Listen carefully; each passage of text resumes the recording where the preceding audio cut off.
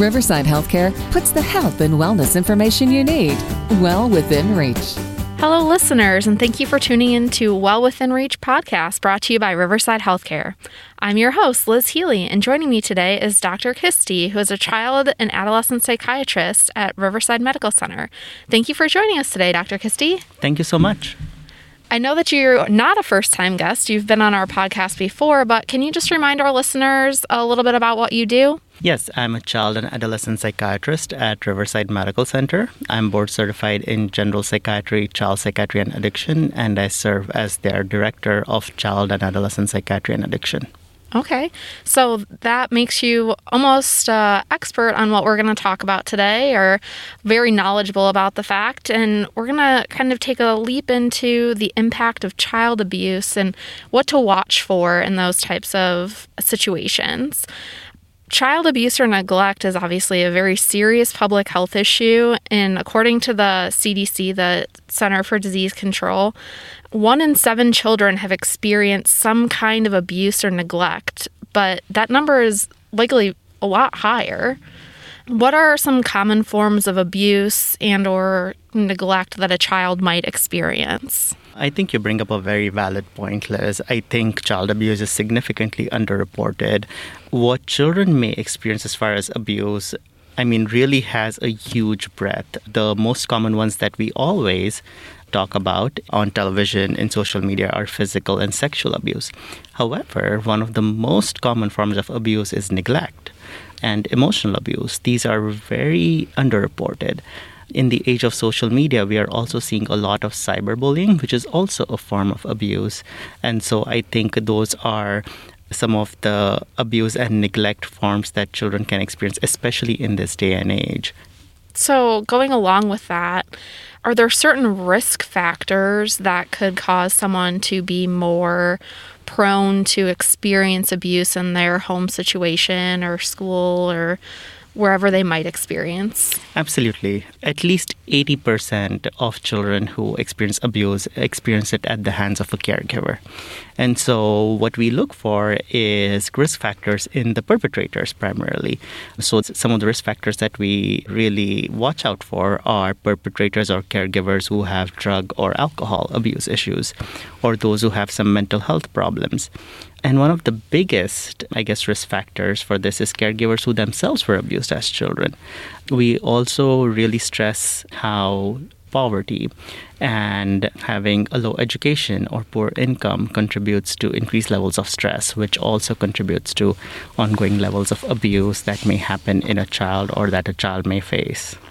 So abuse usually happens at, like you said, the hand of a caregiver. Are there certain age groups that it tends to happen to, or boys versus girls? Is it pretty evenly split? So generally, it's very evenly split amongst the genders. However, most of the child abuse, at least 80%, is what we think happens below the age of 4 years old. And so it's really, really startling how young these children are. So according to some of the statistics from the CDC, at least 70% of the children who died because of child abuse or neglect were 2 years of age or younger. And at least 80% were not old enough to even be in kindergarten. So these were really, really, what statistics are showing is the younger you are, that's children who are younger are more likely to be abused. And at least 80%, like we had spoken about, at least 80% of these victims were perpetrated by a caregiver. And so that's really, really important to kind of note. Yeah, that's just astounding. I would never consider so many so young. Do you think it has something to do with the children not being able to express what's happening to them? Yes, I think that's a very big part of why this abuse kind of tends to be hidden, is because these children really struggle to express what's going on versus a teenager. Now, don't get me wrong, teenagers themselves also struggle with a lot of guilt when it comes to abuse and may be reluctant to share what's going on. But with kids as young as 4 or below, they really do not have the ability to express themselves verbally.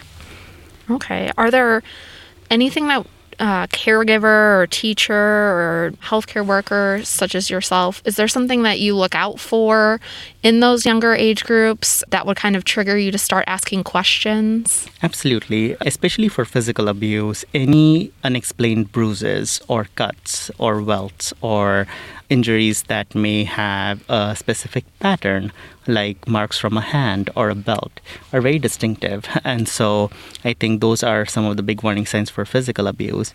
Also, children who tend to shy away or flinch at touch or at sudden movement or are constantly watchful, almost as though they are on guard, is really a big warning sign.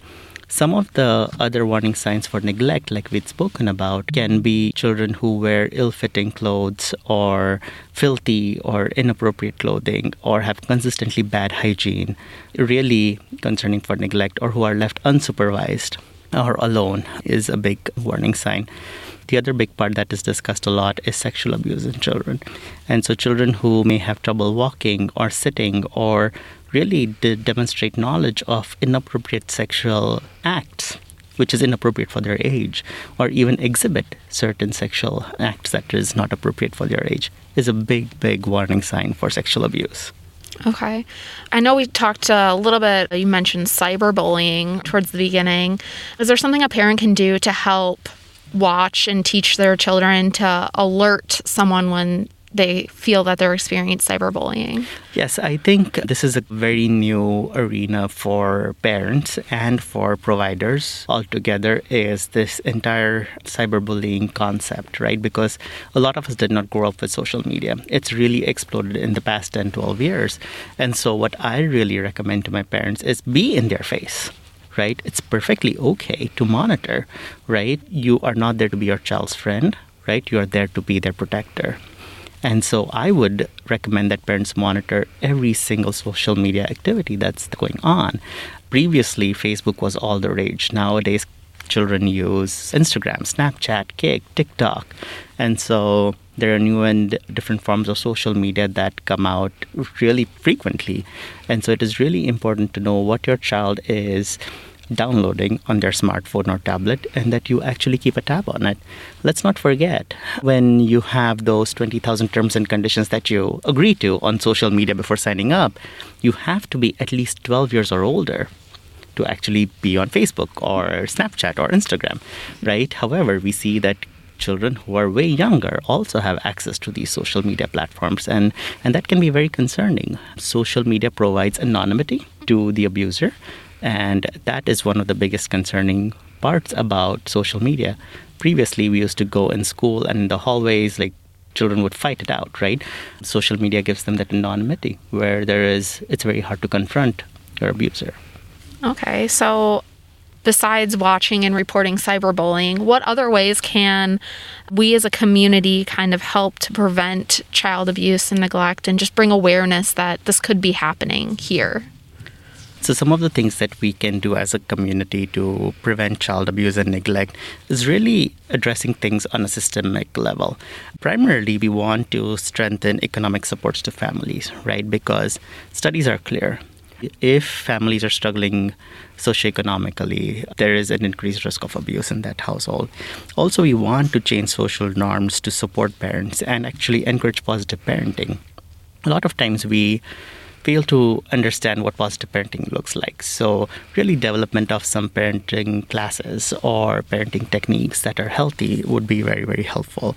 In addition, we want to provide quality care and education early in life. So any form of abuse can be picked up really, really quickly. And improve access to primary care, which is something that we lack very frequently, because your primary care provider is truly somebody who can address these symptoms or actually recognize them before it escalates. Yes. So besides us as community members, are there organizations in the area that help bring awareness to child abuse? And if you need help, can you reach out to them? Absolutely. I think we have a few organizations in our community, especially in Kankakee County, that can help bring awareness to child abuse. One of the biggest ones is KC CASA. They really advocate for and provide resources for victims of sexual assault or abuse. The other options that we have in our area are Aunt Martha's and Helen Wheeler Center, which are very good community-based resource organizations that have a strong network in our community. The third organization that we've recently had in our community is Project Sun. And so this is something that is new and taking off the ground and really helps address child development in a holistic manner. Okay. Each April, the Child Network, which is located in Bradley, Illinois, they draw attention to children who have suffered due to child abuse or neglect by placing blue silhouettes of children throughout Kankakee County. These blue kids act as silent witnesses to child abuse happening around us. Is there any other information to draw attention to child abuse awareness and what we should be looking for? I just want people to realize that this is so underreported, right? A report of child abuse currently is being made every 10 seconds, and that is still an underestimate. To think about the magnitude, we estimate that at least 1/4 of your kindergarten class was probably, or elementary school class was probably abused, right? So just think about the magnitude of things. 1/4 of the children who you went to school with were very likely abused. And so we as a community really need to band together to help our children so that our future can be more secure. Thank you for sharing all that important information with us, Dr. Kisty. And thank you, listeners, for tuning into the Well Within Reach podcast with your host, Liz Healy, and Dr. Kisty, a child and adolescent psychiatrist at Riverside Medical Center. If you suspect a child is being abused or neglected, please call the Child Abuse and Neglect Reporting Hotline at 1-800-25-ABUSE. Again, that number is 1-800-252-2873.